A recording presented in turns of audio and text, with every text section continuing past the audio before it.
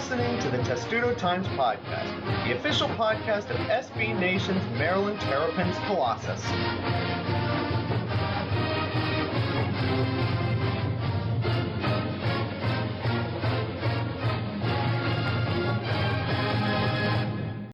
And welcome to episode 25 of the Testudo Times Podcast. I don't really have a funny intro for this one, although we've done 25 podcasts. I'm surprised we're still working through it. How long has it been since April? Jeez, it's going crazy. Dave Tucker, I'm amazed we've been able to do 25 podcasts and not been stopped by anybody higher up at the site, including you. Yeah, well, I'm doing a pretty good job, so.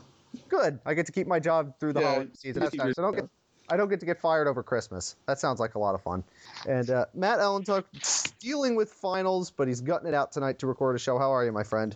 This is a lot more fun. I'll take this. Everything is more fun than finals. Absolutely. Everything's more. Geez, dealing with your family during the holiday season is more fun than finals.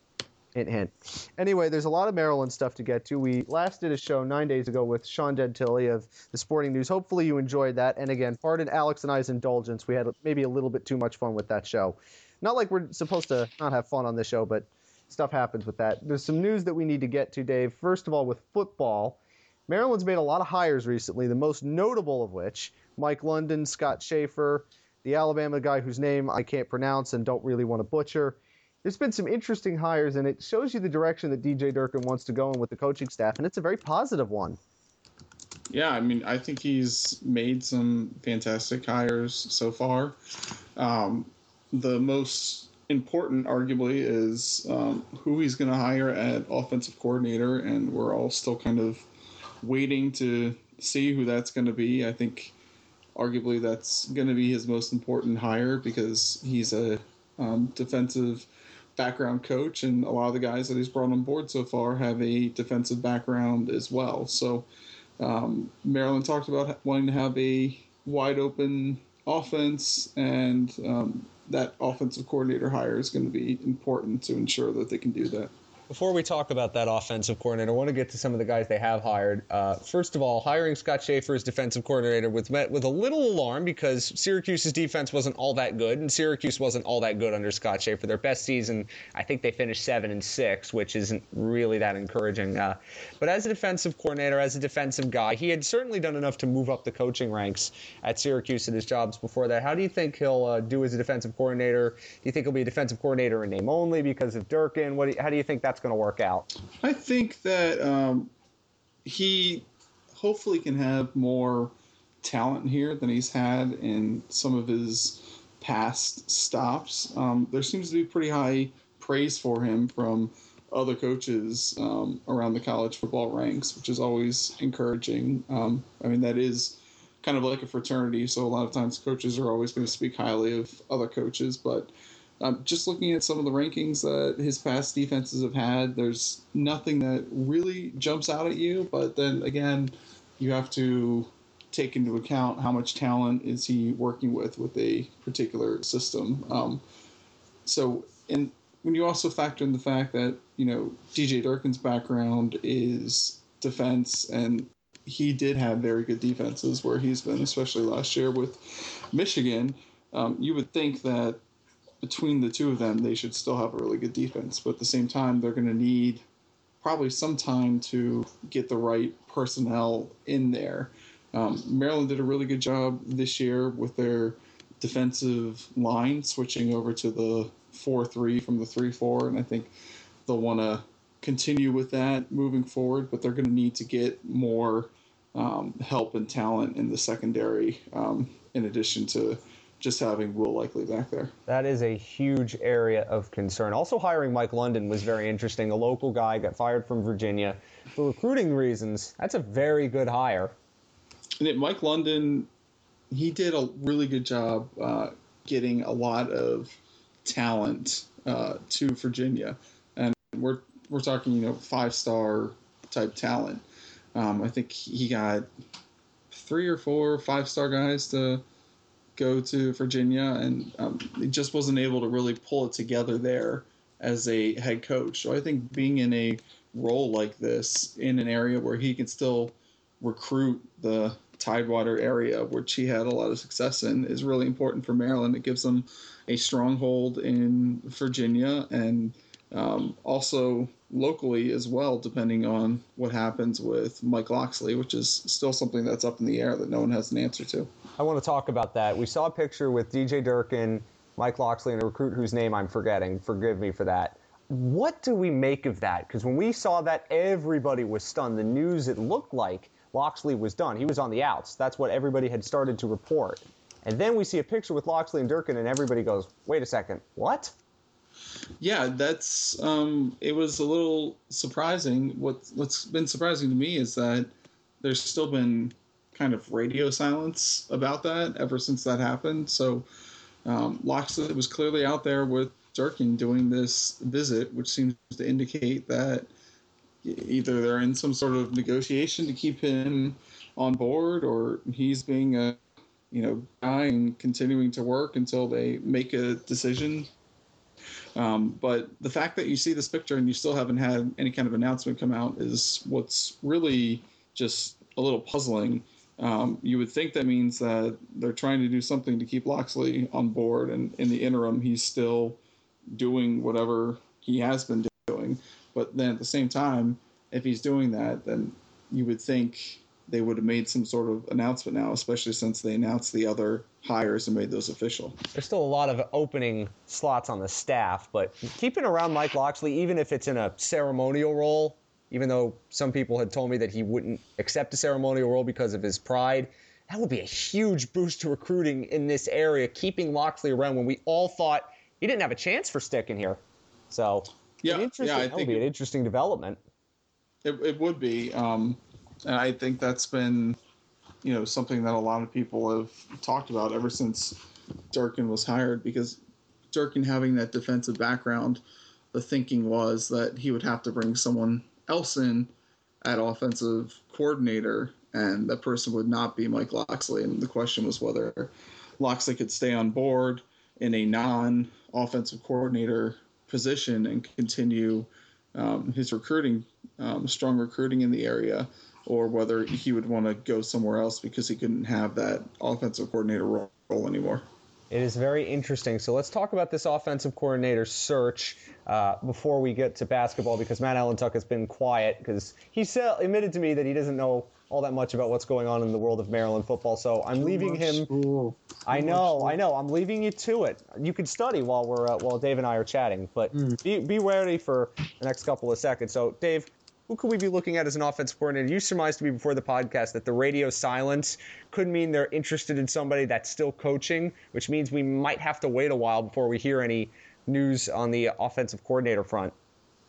Yeah, I mean, I think it's certainly interesting that, there has been nothing that's really come out about the offensive coordinator position. When Durkin was hired, he was asked, I think, by our own Alex Kirshner, I can't remember if it was him or someone else, what his plans were for hiring a staff, and he was very articulate that he was going to be deliberate in hiring his staff, and we've certainly seen that, especially for the offensive coordinator position. He's made 4 official hires that we know about so far, but again, the offensive coordinator position, which is arguably the most important hire for Durkin in his immediate beginning of his tenure here at Maryland, is something we don't know about so far. So who that's going to be, who that ultimately ends up being, is it someone that's still coaching right now and doesn't want to make a move until after their bowl game? I mean, that's something to consider, but it's going to be interesting to see who he hires. Do you have any names? I mean, we saw Lane Kiffin. I don't know how many legs there are to that story. He's still coaching. How funny would it be if Lane Kiffin came to Maryland? It would certainly be funny. I don't know. I think that would say something about Lane Kiffin if he's leaving Alabama to come to Maryland. It would say something a lot more about Lane Kiffin than it does about Nick Saban, for the record. Yes. I mean, that was just this rumor that was floated out there. I don't know, really, if there's any kind of seriousness.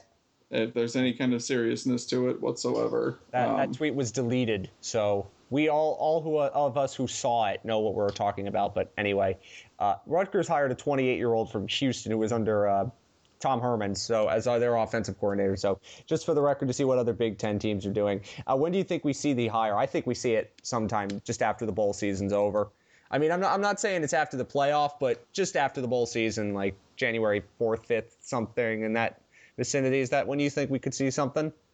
Yeah, to me, what's really interesting about this hire not coming down earlier is that we're going into this recruiting dark period now, and you would have thought that they would have wanted to have a coordinator in place beforehand so they could get in contact with recruits, especially people like Dwayne Haskins, and let him know what kind of offense they were planning on running so they could either re-secure his commitment to Maryland or see if they had to move on to someone else. And, that hasn't happened. So now we're in this period where we're going to have to wait before they can be out there talking to recruits again. So there are a number of potential candidates. We've looked at several of them. Some of them that have jumped out, Tim Beck, who's Ohio State's co-offensive coordinator, is one of them. He's been the subject of some speculation since it kind of became clear that Durkin would be Maryland's new head coach there. There's some other people. Jedd Fisch, who's Michigan's Please no. I have experience with Jedd Fisch. Please no. Just going to get that out of the way now. That's pathological fear from Jacksonville Jaguars fandom, and when he was awful. Please, can we not go there? I don't want to have to deal with him again. Sorry, you can continue. Like we said a few minutes ago, is Mike Locksley still someone that's in consideration for being the offensive coordinator? Could Maryland seems like it have co-offensive? I mean, something I've thought is, maybe Maryland's going to try to have a co-offensive coordinator. We've seen that at several high-profile programs recently where you've had two offensive coordinators. So in that particular instance, maybe Mike Locksley keeps that coordinator title and is focused really on recruiting, and then you have a second coordinator who is actually running the offense on game day. So, maybe that's another wrinkle in this puzzle as to why we're still seeing Mike Locksley around on the recruiting trail, but we haven't seen another person hired yet because they're trying to work out having two people in this particular role. That is the first time I heard that brought up, and it's a very good suggestion. It's not something I had thought of yet, and I think now, looking at the way the picture is starting to clear up, that could easily be possible. Hey, Matt Allentuck, you still there? I'm here. I'm alive. Good. We're going to talk about basketball now, so I want your full undivided attention. Well, before we talk about the future of the team coming up in the near future at least, I want to go back to the UConn game, which we haven't really talked about on this podcast all that much. The first half of that game was so much fun, not because Maryland was just boat racing a team like UConn, but because two players were just spectacular. Melo Trimble, obviously, but Diamond Stone in particular, Matt. So talk about that performance. I know it was 9 days ago already, but Diamond Stone in that game, was that the best we've seen of him thus far?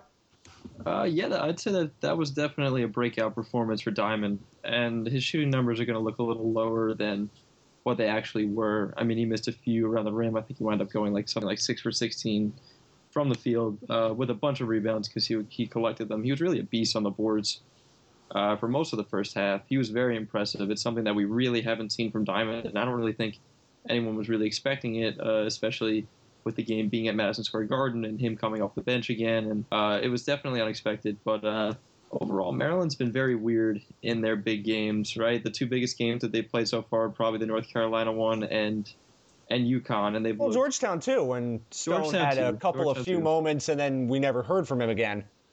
Absolutely. But Georgetown aside, the most recent Big Two games, Maryland really showed up in the second half of the North Carolina game and really showed up in the first half of the UConn game and looked like real national title contenders. And then in the opposite halves have been less than good. Maryland tried hard to blow the big lead in the second half. Defensive lapses really killed them in the beginning. Diamond did not play as good of a second half as he did the first half. And Maryland relied on Melo Trimble a lot again, which is a little bit of reverting to last season. So they've been imbalanced, the best way to put it. It's not a bad formula to rely on Melo Trimble when he can shoot everybody out of the gym. And it's also not bad to have Kevin Ollie losing his mind and getting a technical foul. That's pretty cool, too, I have to say. The most interesting... Why did Maryland lose their edge in the second half? Was it adjustments from UConn, or did they just get flaky? Defense was really sketchy. Interior defense was definitely erratic. Rotations weren't being met. Daniel Hamilton went off in the second half. He didn't seem to have a hand on his face anywhere around the perimeter. It was definitely a tale of two halves. But I think it's funny you mentioned the Kevin Ollie ordeal, where Ollie threw papers, was called for a technical, and we were waiting for him post game. And Kevin Ollie really seemed to blow off the situation. It was very interesting. He took a very long time to come out and talk to the media afterwards, which we thought may have had to do something with, maybe talking to his teammates about what had happened, because it seemed to be a real momentum changer as UConn was making a real comeback, and then Ollie was called for the tech and put Trimble, on the line for another free throw. And he really didn't seem to think it had much of an effect on the game, which is something that a lot of the media was very surprised to hear. That was weird because it did clearly have an effect on the game. UConn's momentum kind of stopped at its tracks. And then against UMES, Maryland's interior defense was a bit shaky again, too. We have somebody, Doug Newton, somebody new to the site, wrote about it. Defense still a bit of a problem even in that game. Dominique Elliott, I was calling that game, and he was really, really good on the offensive end. He had 20 points. Is the interior defense something we should start to be concerned about, Matt? It's surprising because most Turgeon-led teams, the defense is the good part and the offense is the part that, varies game by game. But I don't think we've seen the best of DeMonte Dodd yet. He's been put in the starting lineup, but his minutes have been limited. Tchaikovsky has been great in some games, bad in others. And Diamond, we knew that coming in that Diamond wasn't great defensively, but he's been okay. I think once Turgeon gets some sort of rhythm going in his DeMonte Dodd, Michael Tchaikovsky lineups where he goes two bigs, I think the team will be in good shape. I think the biggest worry has to probably be the offensive drop-off from the bigs. The guards have really carried the offense in the past two games. Suleiman and Trimble have been having great. They both had career numbers and assists recently. And Trimble was Big Ten Player of the Week this past week. And he's been averaging something like 21, 22 points a game over that stretch. But it's been a drop-off in point scoring for the bigs. Only two or three guys have been in double digits, and most of them being guards in the past two games. Robert Carter hasn't really been as involved as he's been. Jake Lehman still hasn't really found his rhythm. This Terrapins team still has work to do, but has to sit pretty confidently going into the final two non-conference games, which should be gimmies against Princeton and Marshall, and they sit number 6 in the country. Well, let's be honest, 4 of their next 5 are absolute gimmies because Penn State and Rutgers could honestly be the equivalent of Mount St. Mary's and UMES. I wanted to be a little nicer to the Big Ten. But Rutgers is going to be double-digit underdogs at home to Monmouth. I don't care how cool their bench is. You're double-digit underdogs at home to a team. Monmouth just beat Georgetown. Yeah, Monmouth just beat Georgetown by 15. It's okay, but it's still double-digit underdogs at home to a team like that you're supposed to beat when the schedule comes out. Whatever. Monmouth is a fun team. I love Monmouth. My father-in-law went there, and it's right by their house. They've got a neat little gym on their campus, and they're a very good basketball team this year. They have beat some big teams so far. They beat UCLA, they beat USC, now they've beaten Georgetown. Didn't they beat Notre Dame too? They beat Notre Dame too, yep. Yes, they did. They're fun, but I want to see them boat race Rutgers out of the gym, which would be very entertaining. But back to Maryland, Dave. The big man problem, or quandary, I guess, it's not really a problem. It's having too many guys, I guess, that do similar things. How do you think we end up seeing this resolving? Because DeMonte Dodd's starting, getting a couple of minutes, and Diamond Stone plays the most minutes and ends up getting the majority of the points. Michael Tchaikovsky played decently against UMES. Do you think that the fact that they're now playing only 2 games over the next 15 days is going to help them kind of work that out? I think, they're still trying to learn how to play together, and how those guys play is also going to depend on how the guards and the other offense are setting things up for them. I think for Diamond, it's maybe good that he's coming off the bench and getting up to speed and doing better. I'm not comparing them in terms of their exact skill sets, but I'm just reminded of Chris Wilcox, the national championship year. Wilcox was a sophomore, not a freshman, but he started off not starting, and then about midway through the year took over a spot in the starting lineup and really shined for the second half of the season. And I'm wondering if we're going to see a similar thing from Diamond and then have Dodd and Chico coming off the bench and supplementing him. I also think, it's certain matchups that, certain ones of these three players are going to shine better in certain situations. And I think Turgeon's trying to find out, the best time to have each of them in there. And they've demonstrated different skill sets at different times throughout the season so far. And I think as that becomes refined, we'll see more defined roles for those guys. I'm a fan of the Dodd lineup too. No, something I thought about even before the season started is everyone kind of knows that Diamond and DeMonte are pretty well polar opposites. And I was talking to DeMonte during media day, and he pretty much said it's great that they go in at practice, Diamond being one of the best offensive centers and DeMonte being one of the best defensive centers. And I think it just makes more sense in Maryland's lineup how they have it now. After Dion Wiley went down, that brought the scoring off the bench down. Rasheed steps in, another great offensive player. But if you look at the rest of Maryland's bench, the only guy that's really going to be putting up consistent scoring numbers is Jared Nickens. And I think Maryland is at its best when it can bring Diamond off the bench, pair him with Nickens, and maybe give some other guys a rest so they have two other offensive options when they decide to flip lineups. It doesn't really seem to make sense to overload the starting lineup with scorers, especially when we've seen now that Melo is back to being normal Melo and can put points, as needed. So maybe when Melo does step off the court, have Diamond and Jared in there to carry the offense at some point. It seems to make more sense in my mind. That's a really good point. I never actually thought of it that way. And I think when you also consider just what Robert Carter is able to do with the ball, especially inside the paint, I mean, that jump hook that he has is just incredible. And, maybe not having another offensive front court player in there, like you're saying, Matt, it is a good idea. And having Stone come in for Carter or come in for Dodd and just having these different types of lineups in there and giving those other guys a breather. I want to talk about Jake Layman now, if you don't mind, because the Layman question is interesting. He is, I think, averaging double figures, which is expected, but for most Maryland fans, he's not producing in the way that we've expected him to produce. Now, the guy I was calling the game with on Saturday reminded me that he's not expected to do as much because Maryland has other guys in front of him to score.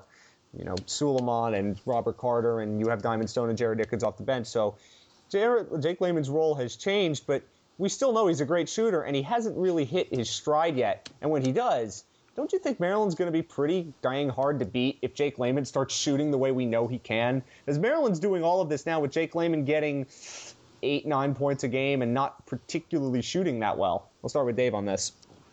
No, yeah, I mean, I think so. I mean, Layman hasn't played, I think, up to his potential so far this season. I think it's interesting, though, when you look at some of his numbers, they're not too drastically different from what they were in past years. Just looking at his overall field goal percentage, I mean, right now, so far this season, he's shooting 46% from the field, whereas last year he shot 47%. I mean, the biggest drop really for him is from beyond the arc. He's only shooting 33.3% there right now. Last year he shot 37.8%. So, I mean, I think if he can start getting some more threes to fall, he's getting fantastic open looks. They're really doing a great job of setting screens and getting him open on the outside to get these great looks. And I think once he starts knocking those down,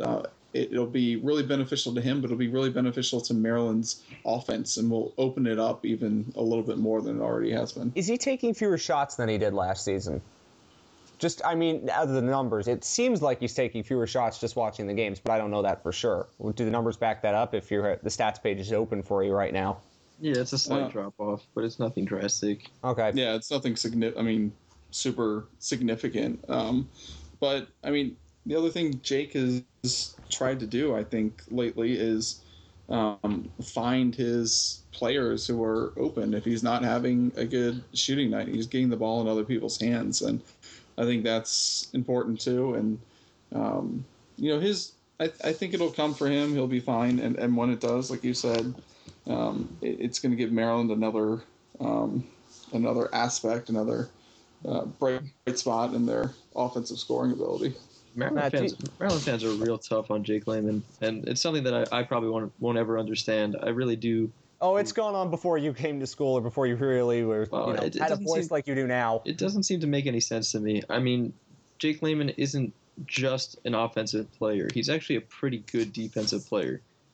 And it's a big deal to have. First of all, I don't know how many other teams in the country can say that they start a 6'9" small forward. There have been a handful of nights where Maryland's had Jake Layman taller than the opposing centers, which is just big in itself. The two games I've called, Maryland, the tallest guy for Ryder, and UMES were like 6'8", and Jake Layman 6'9", there you go. which gives you an idea. And Jake doesn't waste that height either, and he has incredible length, which is when Turgeon throws him at the top of the zone, that's where he's just, at his best, and he's able to cause a lot of turnovers there. And he plays pretty good defense one-on-one. Like, yeah, he is a little bit thinner, and when he gets back to the post, that's a problem. But now that he plays more of a small forward, he doesn't have that, to have that happening as often. And offensively, before these past two games, Melo Trimble wasn't exactly shooting the ball so well, and no one seemed to be too hard on him, I guess because it's not Jake Layman, it's Melo Trimble.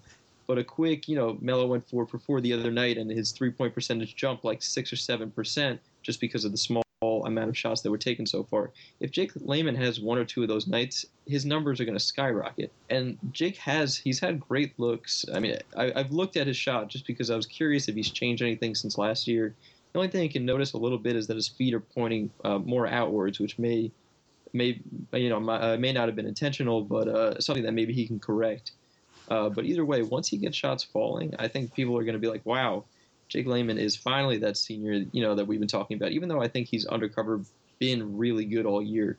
And the mock drafts have him, late first round, early second round. I mean, NBA scouts are all over this guy. He's going to be a big deal in another year.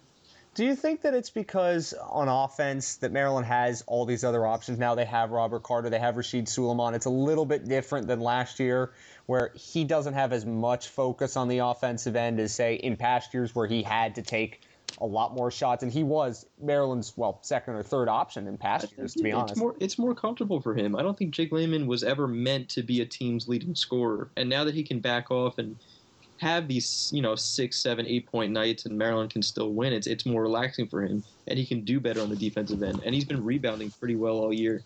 I think that without it, take Jake Layman out of a few of these games, and I don't know how close Maryland keeps it. I think he's been really, really important.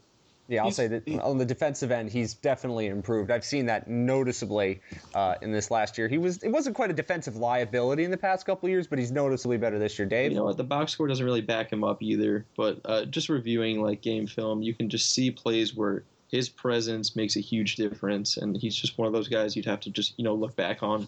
He might not, his numbers aren't glaring, but when you look back, you're like, oh, good thing Jake was on the floor at that time. I'll say this. When Maryland came out against UMES in the second half and was pressing, Jake Layman's length obviously helped there.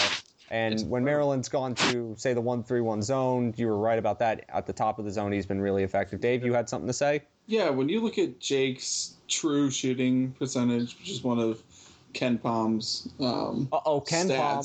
Watch the comments. Yeah, I know. When you look at that, he's actually 4th on the team in that. So that looks at their efficiency, field goal percentage, and also takes into account free throws. And Jake has been really good from the line so far this year. He's shooting 82%, I think.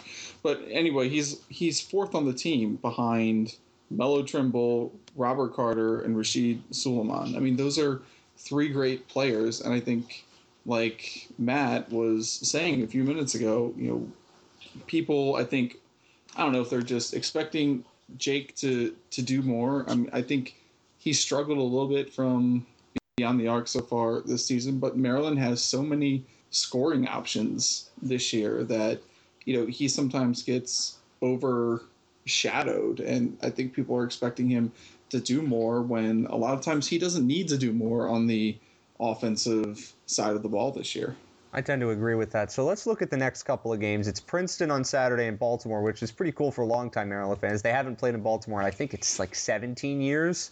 I think the last time they did was actually an ACC Big Ten Challenge against Iowa, funny enough, if my memory is correct. Then they have 8 days off for the holidays, and then Marshall, and then they get into Big Ten play when they play Penn State at Northwestern and Rutgers. No offense to Penn State and Rutgers, but they're both pretty terrible. Northwestern on the road could be tricky, but barring Maryland falling off a cliff, they should only have one loss when they go into Wisconsin on January the 9th. So in these next 5 games, which Maryland will be favored in by double digits in all of them, what should we expect to see? What do you want to see in terms of improvement from the team as they get into, well, eventually get into the meat of their Big Ten schedule? I'll start with Matt this time. I think Jalen Brantley is really, that X factor piece that's his development is going to mean the most. Mark Turgeon talked after the North Carolina game, after, he weighed heavy on Trimble and Suleiman, saying that he needed to get another guard involved and put confidence in another guard. And unless he's talking about Varun Ram, he's talking about Jalen Brantley. And I think it's pretty strange. I wanted to talk about Varun Ram. That would be fun. It would be fun, but I think Brantley's more the piece he's looking at. And Brantley only logged, I think, 6 or 7 minutes in both of the past 2 games, so it's been pretty weird to not see him on the court as much. I'm not sure what the deal with that is. Jalen Brantley, obviously, hasn't done anything spectacular, but I don't think he's done anything awful either. If he can just be a filler piece, he can really go on the court and be an absolute neutral and be a huge positive for Maryland in the long run, because these stretches where Melo is going out and scoring, 25 points like the last game and getting to the line for 15 free throws. Oh, that's the UConn game, sorry.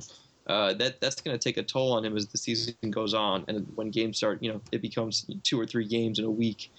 And, Melo doesn't have the luxury of 2 games in 15 days. So the development of Jalen Brantley is going to be absolutely key. If he can just play somewhere in the realm of 10 minutes where he just doesn't turn the ball over and just gets the offense rolling, maybe not necessarily him scoring, but just getting the ball into the Diamond Stones and Robert Carters who are able to create their own shot, that's going to be huge.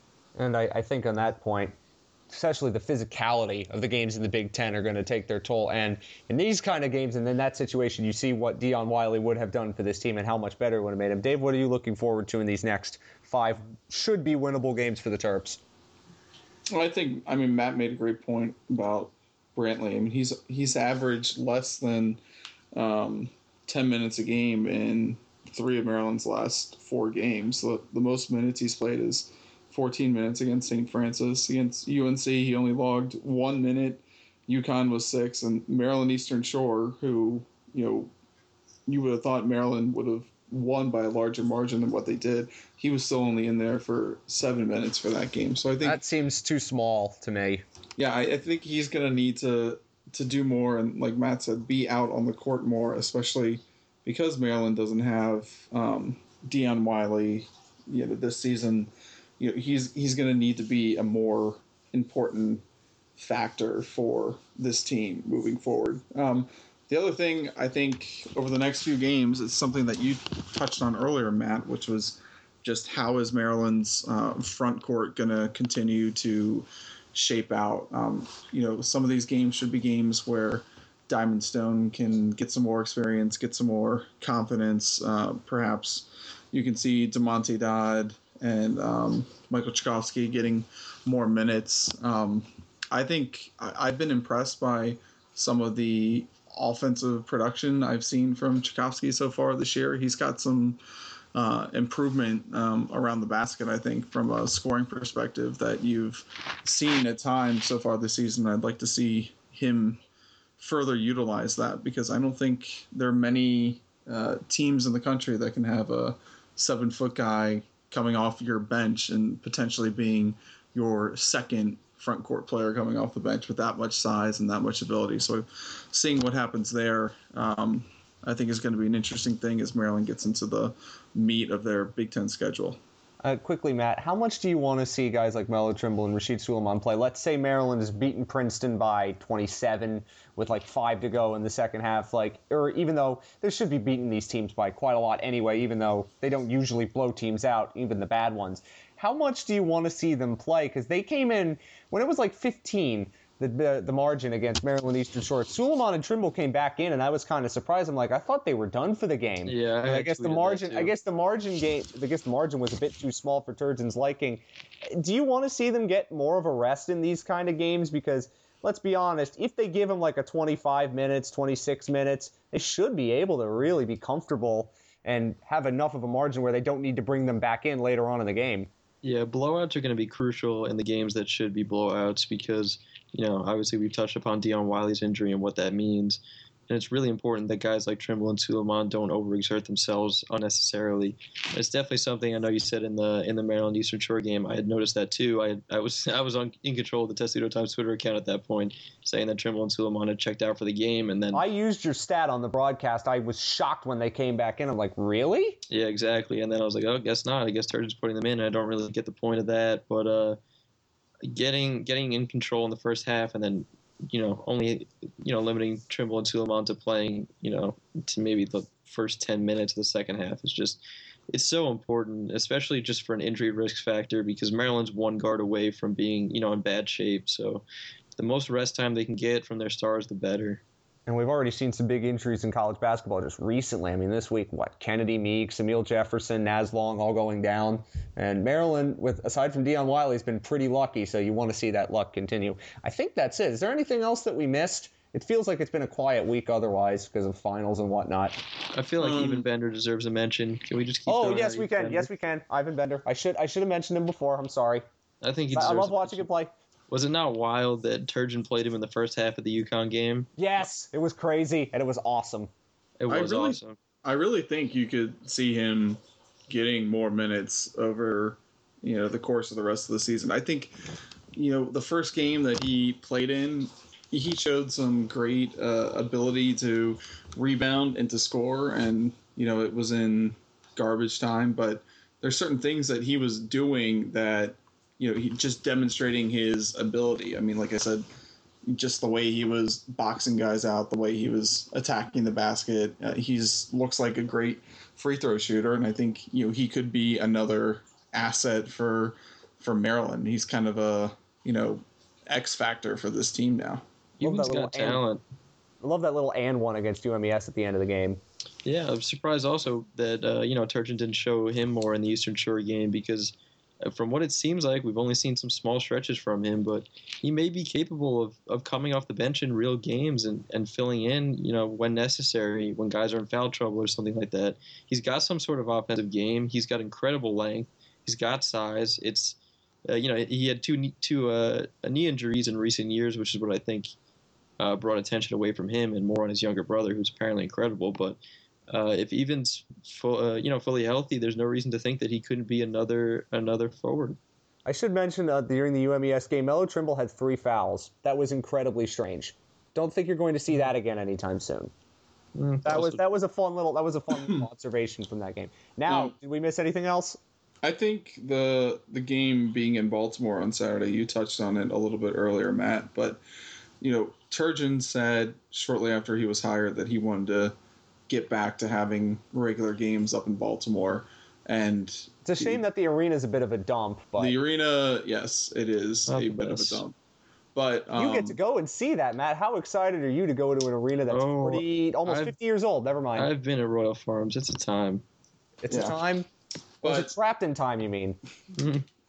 But the important thing here is that Maryland basically stopped doing the BB&T Classic so they could do something like this in Baltimore. And the BB&T always, to me, seemed like it didn't really give Maryland that much because you're playing a game 15 miles from your home arena against a team that seemed to always upset Maryland anyway. George Washington, right? There was a time when the BB&T Classic was an actual tournament. So you had 2 games on Saturday, and then you had 2 games on Sunday, and the winners from Saturday would face each other in a championship game, and there'd be a consolation game. And I think that had a lot more value because you're getting that experience of playing on consecutive days that you're going to need for conference and NCAA tournament stuff in the future.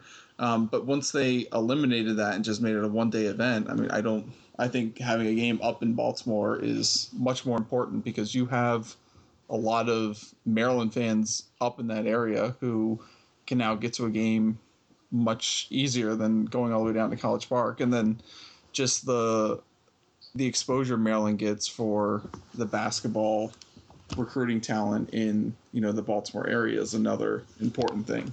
I absolutely agree with that. Anything else, Matt, that you want to bring up? I know this is the third time I've asked this question, but I'm a bit of a broken record because of finals, and I bet you are too. So No, I'm excited to see Maryland at Royal Farms. Also, I've been there. The Wizards played a preseason game last year, and the CAA tournament was there, so I was there for a bit. There's some real basketball people in Baltimore who are definitely missing Terrapin play up there. So it'll be cool. It'll be nice. It'll be a little break from Xfinity Center. Also, Xfinity Center's nice. Yeah, it's nice, but let's play in other arenas. That would be, well, how many other arenas are there? I mean, we'll play at Verizon Center next year when they go to Georgetown, but there aren't really many other arenas in the DMV that they could play in. We'll see whenever Baltimore gets attacked together to replace that arena, and especially after the football team play there, it's only logical that the basketball team follows suit. So it's a good podcast. Thank you for both being here. I thought this was going to be one of the shorter shows, but my clock is saying it's 40 minutes right now. So even the shorter shows are now getting up to 40 minutes. Good work, guys. So if you time your workouts to this podcast, I'm sorry that our schedule is so inconsistent and our times are so inconsistent too, but maybe you'll get more fit from these shows now. I mean, I hope somebody listens to this podcast while they're working out. That would be cool. I'm told that you listen to podcasts when they work out. I wouldn't know that for a multitude of reasons. Anyway, Dave, it was good to have you back on. Yep, glad to be here. Matt, good luck with finals and enjoy Royal Farms Arena again. Don't get asbestos poisoning. I'll try my best. And of course, guys, go Terps.